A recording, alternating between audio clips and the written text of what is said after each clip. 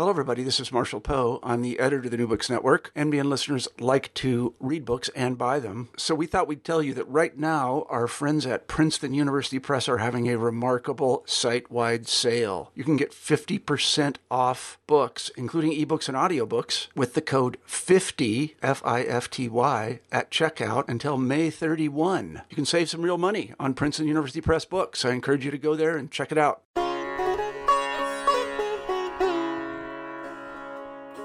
Welcome back to the Hindu Studies channel podcast at New Books Network. I'm your podcast host, Dr. Raj Balkaran. You could find out about me and my background at rajbalkaran.com/academia. More importantly is the fact that I'm in conversation today with Chakravarti Rampasad, who's a fellow of the British Academy, and he is also a distinguished professor of comparative religion and philosophy at Lancaster University. He goes by Ram, so I'll call him as such.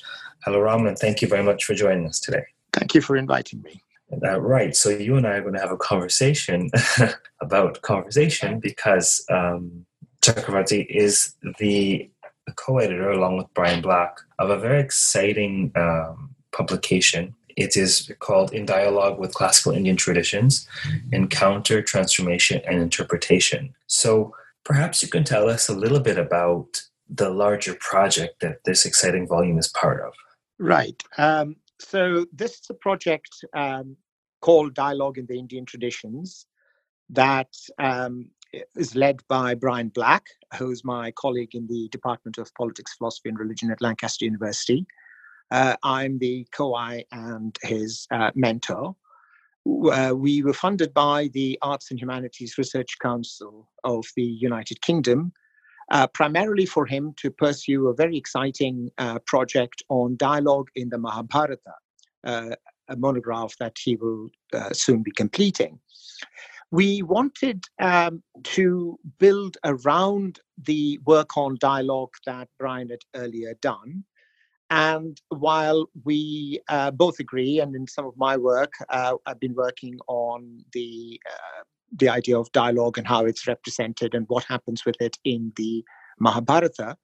But we felt that capacious though the Mahabharata was, it's in fact located within a much wider cultural trope of using conversation and engagement, verbal and non-verbal, specifically self-aware and sometimes implicit, between a variety of people and perspectives.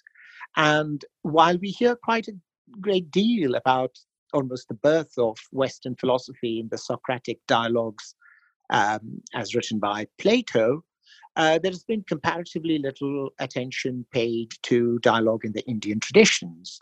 There is, in fact, a larger book series that Routledge is bringing out called Dialogues in South Asian Traditions, Religion, Philosophy, Literature, and History, that Brian and I, together with Professor Laurie Patton at Middlebury College, are series editors for.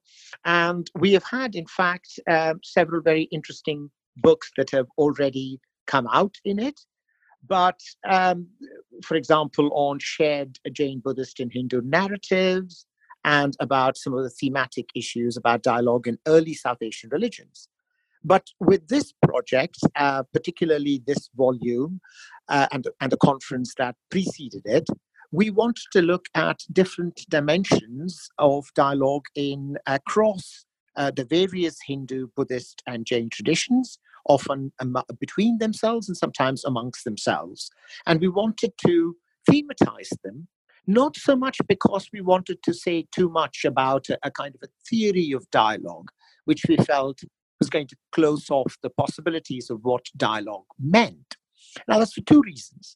One is that the very concept of dialogue, of course, and its use in English might be thought to be quite deeply located within a particular modern Western idea, particularly in Christian theology, of how one could be committed to one's own beliefs and perspectives, but also engage respectfully and learn from other traditions.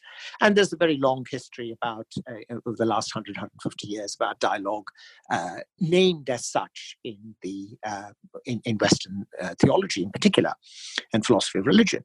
Now, There are, of course, words which contain the concepts very similar to and comparable to dialogue, especially words like, say, samvada, which literally means talking together, or vada itself, which can often be interpreted not just as speech or discourse, but also as conversation. And we also have terms like samagama, which is almost directly translatable as intercourse and carries with it almost exactly the same semantic range as the English word does. So we do have these words. But whenever we use these words from English or other Western languages, embedded as they are in history of Western philosophy, we have to be careful to then not go looking for exactly that concept and that same way of carving up issues in other traditions. We could say the same thing about ethics or metaphysics or epistemology. Or politics. In fact, any of the books of Aristotle's, any of the titles of Aristotle's books, we could go looking for them, but then we close off the way in which these traditions themselves articulated these ideas. So it's much better to keep a rather open sense of what a word might be, and then fill in through careful attention to texts, their context, their functions, and their content, fill that in so that the reader may, in fact, experience for themselves how the ideas which are contained in these traditions resonate with, are comparable to, and sometimes are illuminatingly contrastive with the way these terms are used in their native context, i.e. in English or German or French. So we didn't so much want to step out, therefore, and say, well, this is what dialogue means in Indian thought, and therefore we could then map it on to how it's being used in Christianity or in Western philosophy.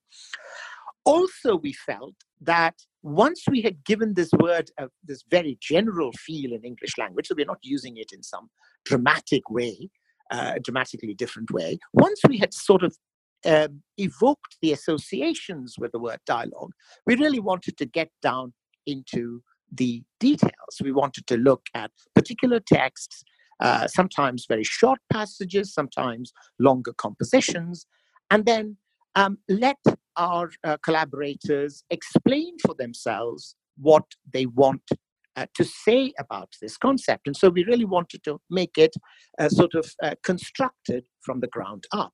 It's for this reason that we brought people together for a conference, and the result of which was this book. And the book in itself resonates with some of the other work that Brian and I are doing or have been doing. Well, it seems quite clear from the layout of the book, and as you mentioned in the introduction, that this collection of essays does not in any way strive to define or narrow or limit or delimit the idea or notion of what dialogue is, nor does it strive to compare dialogue to other traditions, but it strives to do exactly what I believe is the needed, very powerful first step, expositing and showing the ways in which, the very rich ways in which dialogue is used in South Asian religions, Hinduism in particular, but as noted by some of the authors, in early Hinduism, in early South Asian religions, the demarcation between Hinduism and, say, Buddhism is tenuous at best. Why don't you tell us a little bit about this very useful way in which you've organized these papers? Maybe tell our audience how many papers there are, and particularly I'd love for you to dive into the three-part organization between encounter, transformation, and interpretation. Sure. So there are, in fact, I think 13 papers and an introduction and a very thoughtful afterword by Laurie Patton. And we structured them around these three ideas of encounter, transformation, and interpretation. That is to say, we broadly worked with the idea of dialogue as some kind of an engagement, usually, but not always involving language, because sometimes it could be communication through symbols and silence and so forth. We wanted to look at how people might talk, how this might be found in these different traditions. And broadly, what we did under these three classifications of encounter, transformation, and interpretation was to map out, by no means exclusively, three of the dimensions of the treatment of dialogue as we thought we found in these papers. So by encounter, we asked more specifically, who was meeting? How did they meet? What was the nature of that encounter? What were the purposes of that encounter? So by encounter, we wanted to open up the possibility that sometimes it might be to do with language, but sometimes it could be through a teacher communicating through signs, symbols, perhaps even silence. The encounter itself is important because the people who are involved in it become relevant to the kinds of questions that are being raised. So, for example, when we look at a repeated type of dialogue, which is between a sage and a king, or in the case, of the Buddha and a king, between somebody who has renounced the normal kinds of domestic and political attachments to the world, and someone who exemplifies the power of those kinds of social, political, and domestic wealth. When we look at that connection, that encounter between them, the ideas themselves will naturally be about the nature and limits of knowledge, of authority, of power, of sociality, and so forth. But the ideas are exemplified in the people who are in that conversation. And therefore, we felt that the very structure of the encounter, the context that the content of the conversation had, was an important aspect of what we should be looking at. Another very recurrent and important theme of these kinds of encounters is the transformation that happens as a result of it. Now, sometimes that transformation might be, as we might, for example, find in classical Western thought, to do with the changing of one's mind, the changing of one's opinions. But there is something deeper, even in the classical Western material, which is the change in how one conducts oneself. In the Hindu, Buddhist, and Jain traditions, this transformation can be extremely far-reaching.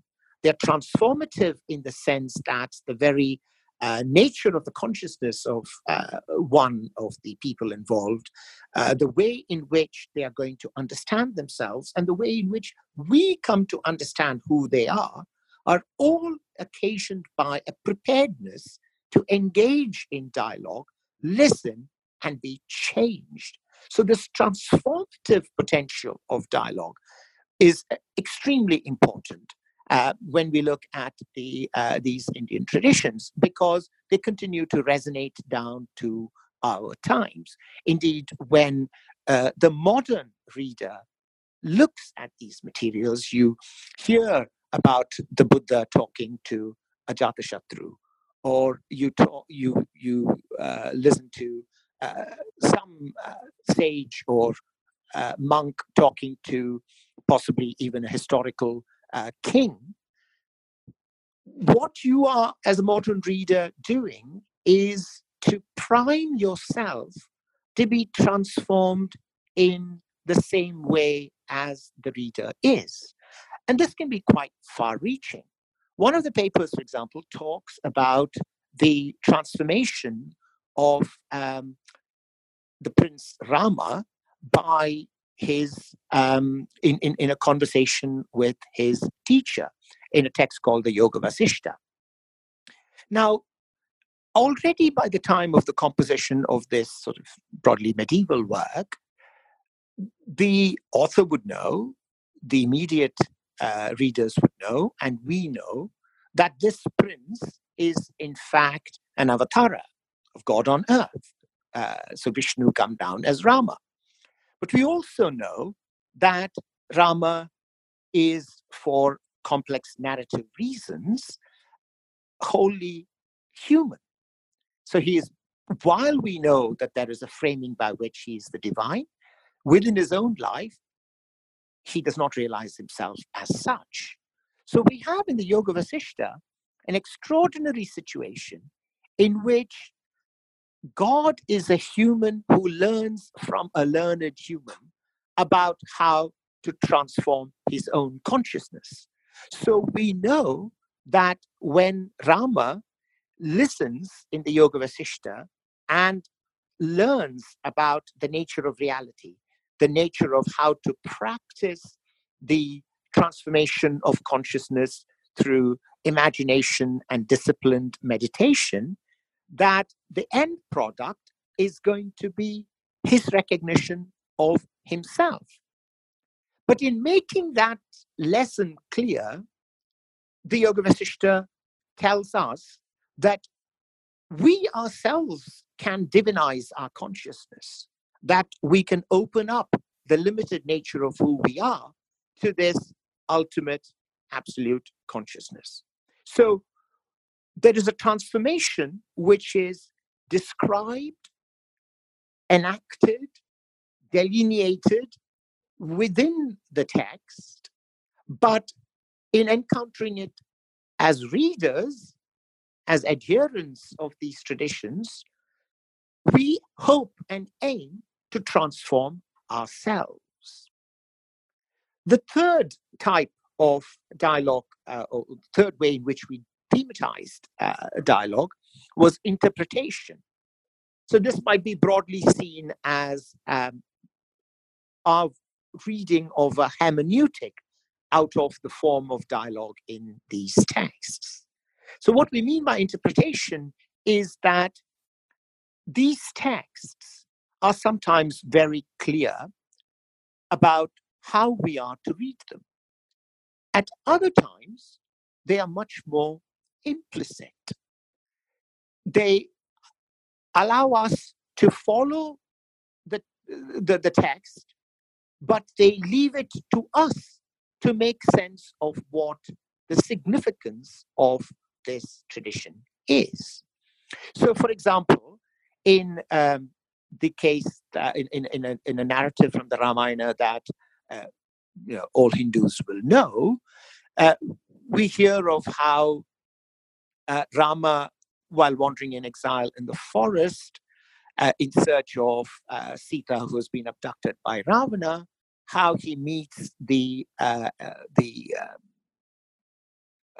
monkey ruler or ex-ruler Sugriva, and agrees to help him kill his brother Valin, who has dispossessed him. And Sugriva says that if Rama helps him, he will use the monkey army, the Vanaras, to search for Sita.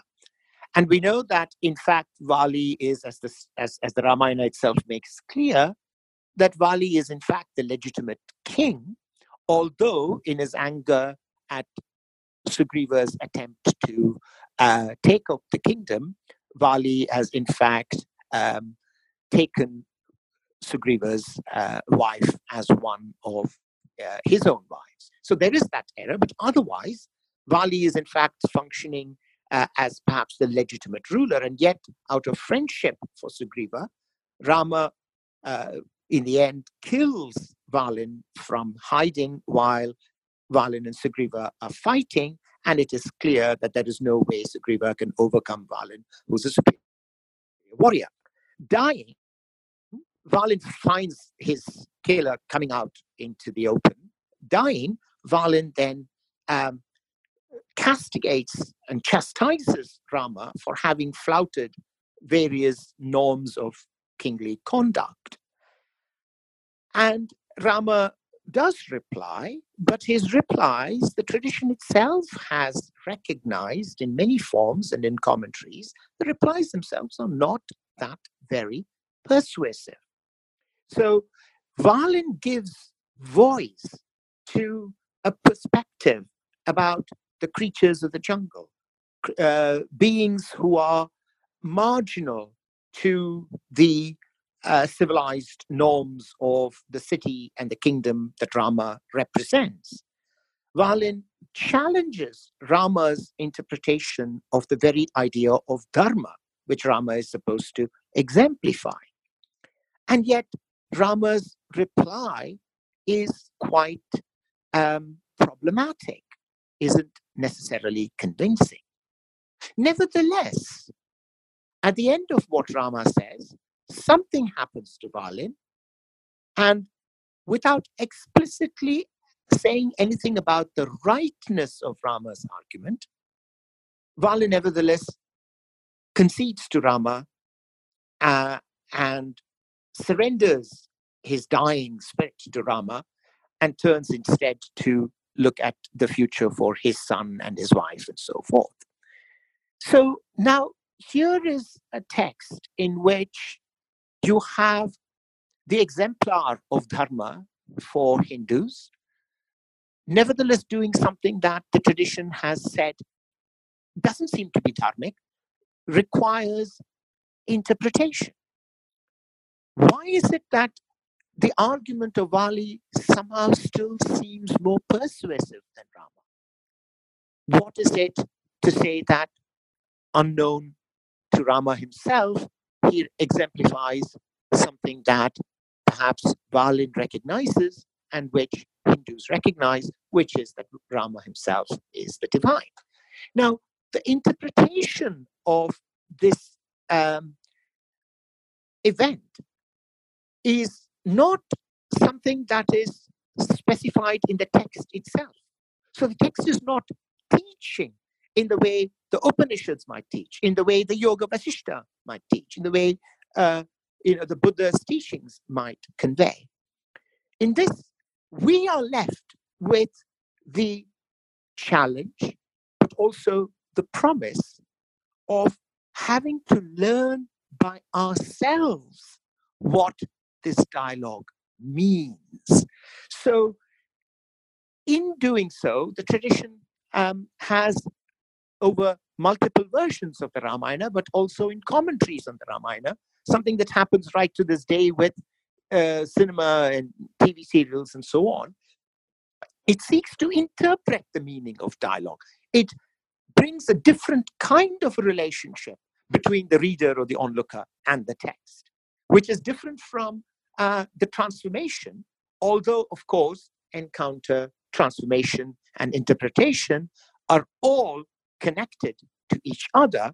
And the different papers that we have put under these categories might equally well move around, because any one dialogue is at the same time an encounter, is transformative or has a transformative potential, and also requires a particular hermeneutic approach, which the text itself gives us, or we must find for ourselves. It's a very rich tripartite mode of looking or grouping the various analyses found in the volume, of which there are 13. And of course, you refer to yours, which is the last one. It's dialogue in extremis Valin in the Valmiki Ramayana. Two things come to mind. One, you may or may not know, but this particular topic is quite resonant with my work in that I analyze Sanskrit narrative. And having done some work on the Devi Mahatmya, recent publication, The Goddess and the King in Indian Myth, the work on the Devi Mahatmya stemmed from this question about the dialogue, really and truly. Why are these glories of the goddess told to a king by a sage in the forest? And so much of what is laid out in this publication of yours really speaks to an internalized way in which one often reads Sanskrit narrative. So the whole thing is, all that we know about the Devi and the Devi Mahatmya is because of this forest setting encounter and the subsequent transformation of the king in the closing narrative to go forth and worship the Devi. And of course, this is all quite open to interpretation. So it's quite useful. If I may comment on the specific content of your article, which was also very interesting. The same question vexed me greatly when I was studying the Valmiki Ramayana. And one of the ways in which this is just, I share this story to show that in our dialogue, even there's so much room for interpretation of these texts. I interpreted the slaughter of Valen as really one of the defenses Rama gives. His weakest defense, I think, is the most telling, that he was hunting. He likens himself to a hunter, which completely subverts not his humanity and his dharma as a noble warrior. And I think this is a thread that's throughout the Valmiki Ramayana. If you look at the very opening, the bija of it, the Valmiki laments the slaughter of Akrauncha. There's this idea that there's a subversive idea that likens even justified violence to the wanton violence of the hunter. And in that moment, you see it peeking through even in the case of Rama. So anyhow, fascinating ideas. There's so much in this volume that we really could talk about. Exactly, yes. I must say that I would, if we do have the time, of course, it's worth looking at other papers, but of course, then you're left with saying, well, we could actually go through all of the papers because they're there for a reason and each has some very interesting things to say. So it might perhaps be useful if you ask particular questions, but we will have our readers, listeners keep in mind that whatever we are able to cover in the course of this conversation, there's a great deal more in the book, and that they should really look at it. They should definitely look at the book. Maybe it would be useful if we started off with just a sentence or two as you lay out an intro of each of the papers. Pardon, I didn't catch that. Perhaps it would be useful if we start off with just a sentence or two about each of the publications as you lay out in the intro. Sure. We could do that. So the sequence of papers starts with Brian Black's paper, Sources of Indian Secularism, ? Dialogues on Politics and Religion in Hindu and Buddhist Traditions. And in this, he compares one conversation in the Brihadaranyaka Upanishad between the sage Yajnavalkya and King Janaka, and one from the Buddhist Digha Nikaya, from the Pali materials, or between the Buddha and King Ajatasattu. And what he finds is that although each of them relies on a different kind of metaphysics of who the human being is, nevertheless, each addresses almost in parallel the relationship between the political and the religious authority in each case, and also about the plurality of religious views that each context is clearly aware of. And so Brian suggests that perhaps this mediation between different sources of authority and the plurality, or the irreducible plurality of groups, is itself the earliest model of what we now think of as Indian secularism. In the second chapter, Naomi Appleton writes a paper called The Dialogue with Solitary Buddhas. Now, this is very interesting because in the Pali canonical materials, you have these Pacceka Buddhas who are supposed to be completely solitary, and yet they're also repeatedly interacting with others. And she looks at this very interesting example in which a prince comes to visit a Pacceka Buddha, but the Pacceka Buddha himself leaves the hut empty, with only a footprint left behind to indicate that he was there.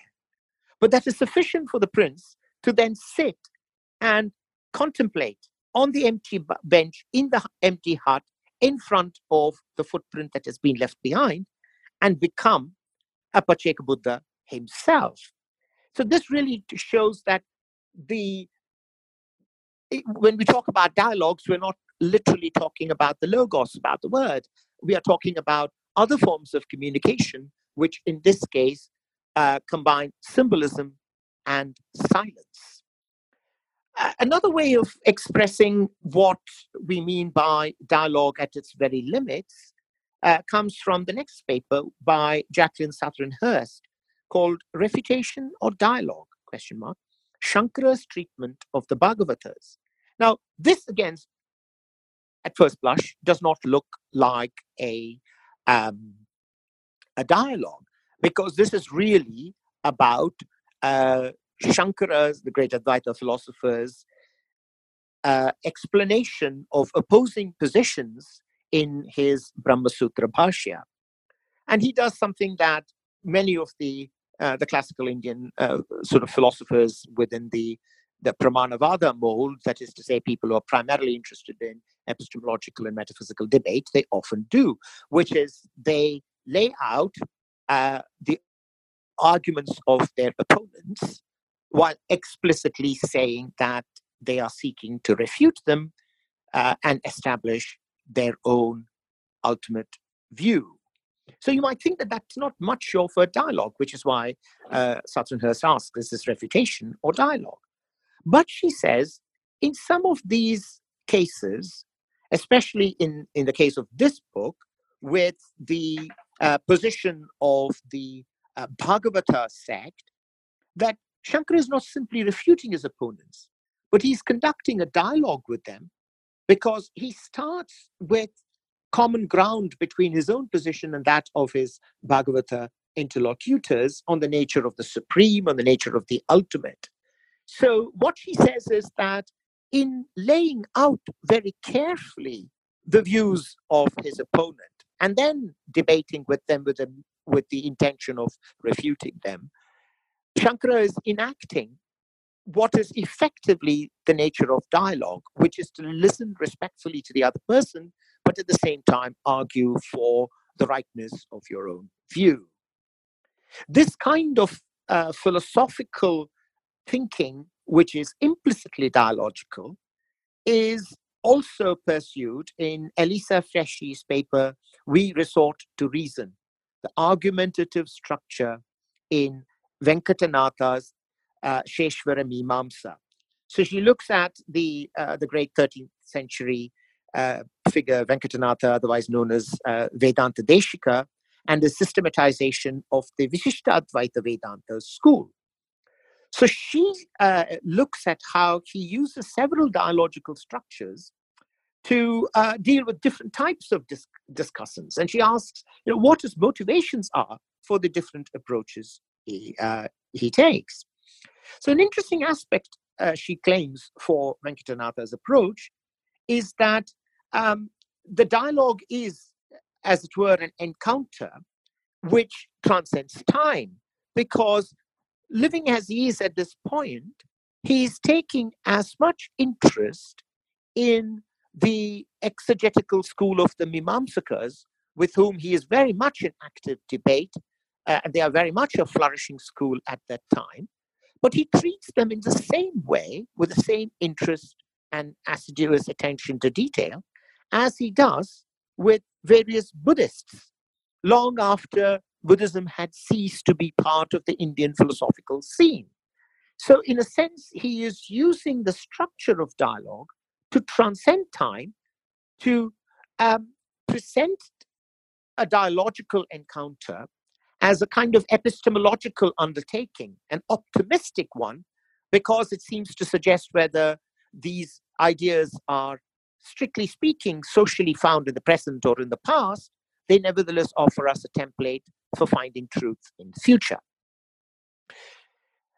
In her chapter, Speakers of Highest Truth, philosophical plurilogues about Brahman in the early Upanishads, going back again to the very earliest layers of Indian materials, Jessica Frazier also pushes the notion of dialogue to the limit in another way.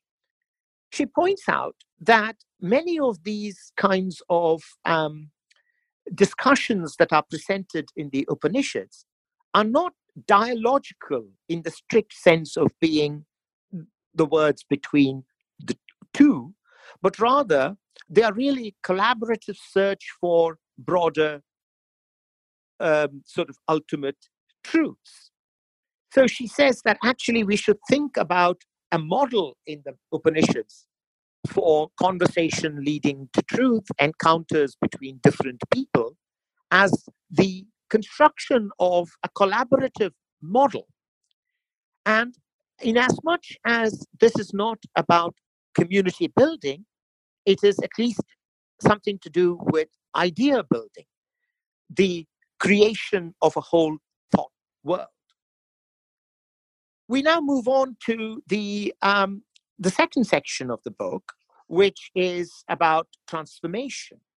I've already said quite a lot about the Yoga Vasishta. This is a paper written by James Madeo called Transformative Dialogue in the Yoga Vasishta, which looks at the way in which the sage Vasishta instructs Prince Rama.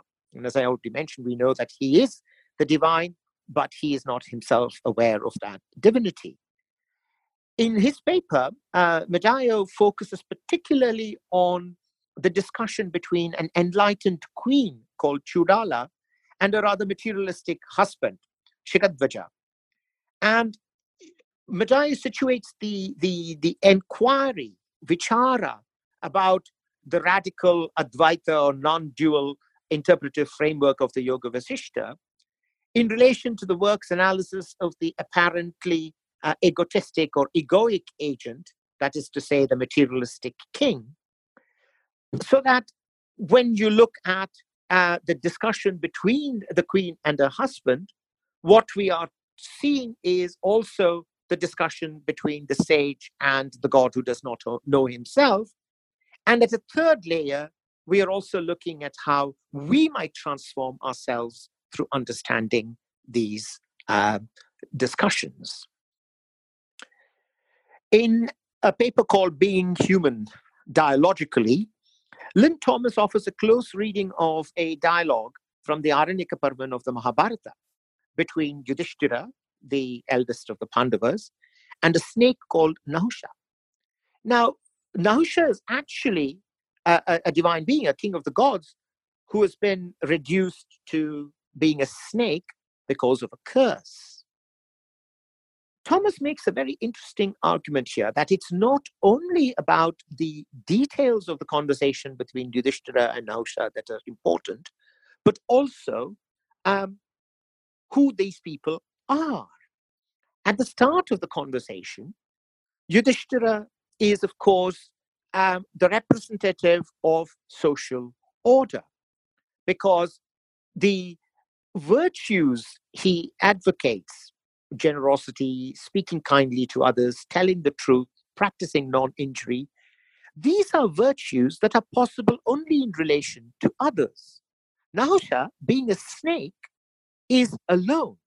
He's not able to be in a relationship until Yudhishthira gives him the chance to become dialogical.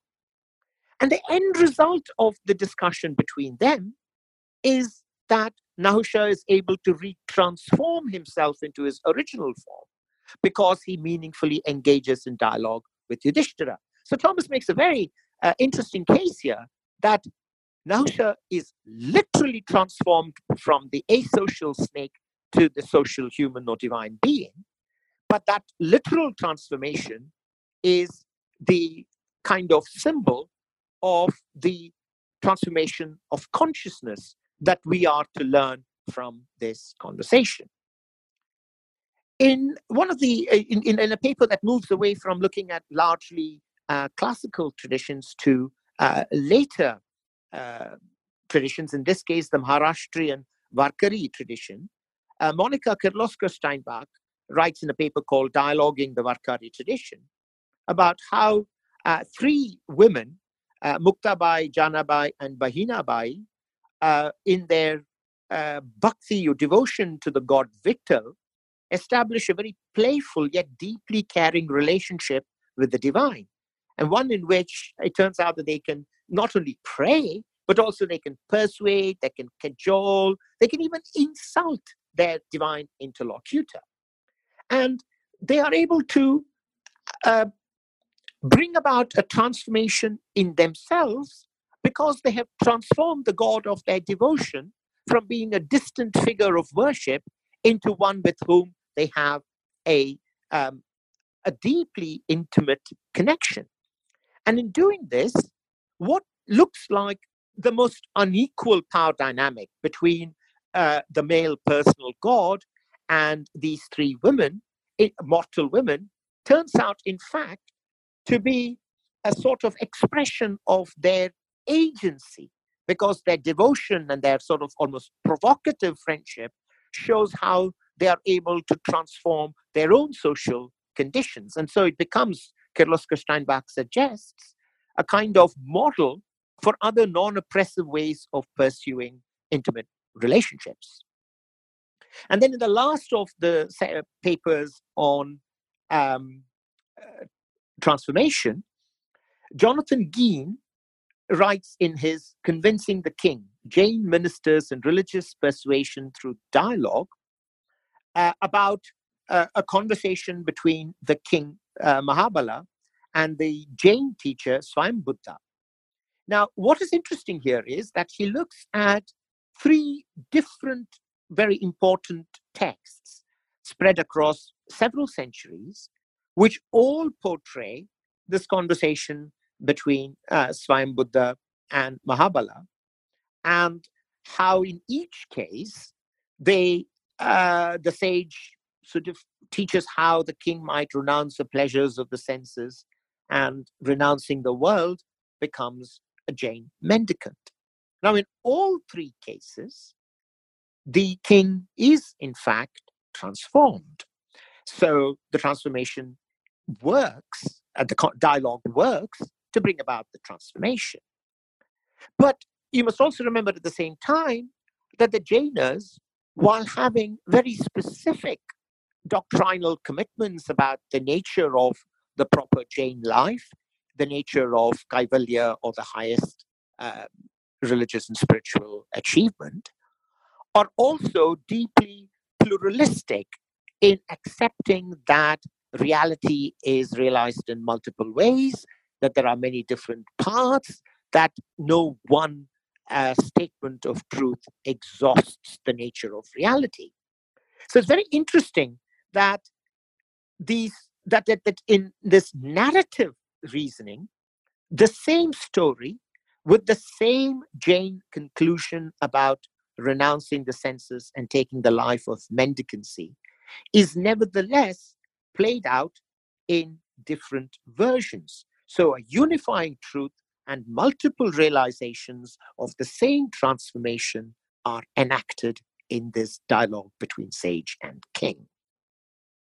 And then in the final section on interpretations, we have a paper by Maria Hein called The Careful Attention and the Voice of Another.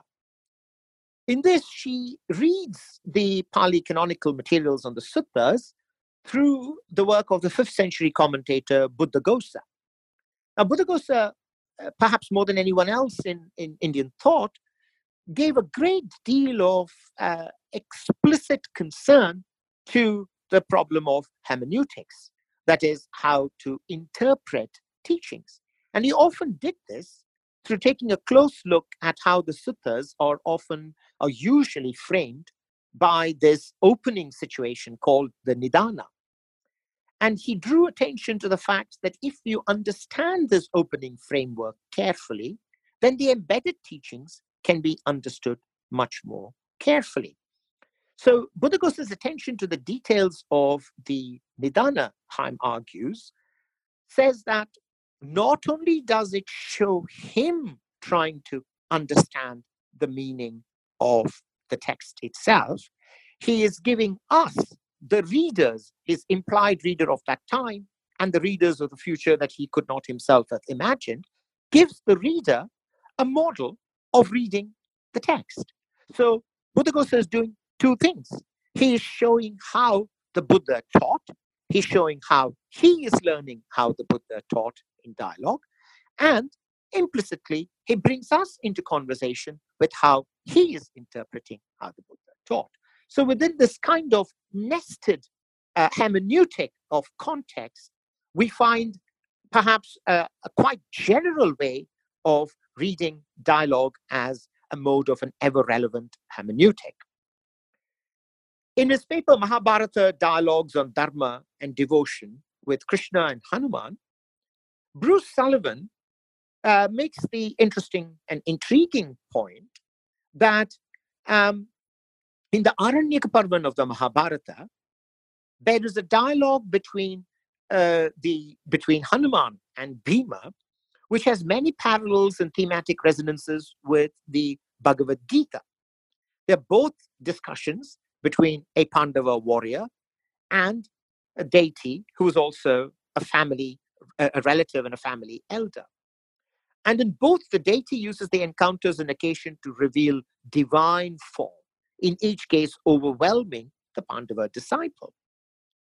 And they also address many of the same kinds of themes about the unfolding of time, the passage of time, the ethical tensions between the Kshatriya Dharma, the commitment to be a warrior, and one's own essential longing to live a particular kind of life, Swadharma, and finally also the redemptive emotional importance of bhakti. So we all, of course, know the Bhagavad Gita much better when we think about Arjuna and Krishna, but Sullivan shows how this intratextual relationship between the Bhagavad Gita and this conversation between Bhima and Hanuman is itself a kind of intratextual dialogue. So the Mahabharata uses dialogue in multiple ways. It uses dialogue not only to narratively enact a set of teachings that we may gain some kind of understanding through, but it is also constantly in dialogue with comparable themes and parallel characters and situations within its own extensive remit. And then the paper staying with the Mahabharata, James Hegarty writes on models of royal piety in the Mahabharata, the case of Vidura, Sanat Sujata, and Vidura. Now, this is, again, something which shows what is particular to the Mahabharata, which is very similar to the previous paper, which is that it is intratextually in dialogue in different places. But it is also, as we saw in the case of Gein's paper on the Jain conversations, it is part of a wider classical Indian habit of covering and recovering the same kinds of teachings in slightly different contexts. Here we have three kinds of conversations in the Udyoga Parvan of the Mahabharata. Two are sort of immediate, side by side. This is between King Dhritarashtra, the father of the Kauravas, and his brother and advisor Vidura, followed immediately by a conversation between Dhritarashtra and the sage Sanat Sujata. So in these two, the two sages rather vainly try and get, that is to say, in vain they try to get Dhritarashtra to change his attitude and take a more equanimous and balanced view of the behavior of his sons and about his own sort of long night or dark night of the soul. In neither of those, as we know, are they successful, because as we know, in fact, Dhritarashtra is never able to come to terms with his blind love for his sons and the knowledge that they are doing wrong. The third conversation occurs a little later between Queen Vidura, who was a namesake of the sage Vidura, and her son Sanjaya. In this, the Queen Vidura berates her son for retreating from battle and exhorts him to act like a man seeking fame in battle and perform his Kshatriya Dharma. And in this, she succeeds because Sanjaya listens to his mother, faces his foes, and goes victoriously through the battlefield. reading these dialogues together and by paying attention to not only how the texts themselves talk about these ideas, but also about how the manuscript tradition in the subsequent centuries offered different layers of interpretation, Haggerty says that we must look not only at the mutual influences within the texts themselves, but also the relationship between different manuscript traditions of the text. And then finally, my chapter on dialogue and extremists in the Valmiki Ramayana is one that we have already discussed. Well, thank you very much for going over this rich assortment of papers. I realize that you have a deadline to meet shortly. So But I hope I've been able to cover for you what you needed. I imagine that this will be very enlightening and enticing for our listeners to go have a look at these articles in this collection. I have been speaking today, I've been in dialogue today with Chakravarti Ramprasad of Lancaster University. He and Brian Black are co-editor of the book in question, entitled In Dialogue with Classical Indian Traditions, Encounter, Transformation, and Interpretation. I'm your host, Dr. Raj Balkaran. Until next time, keep reading.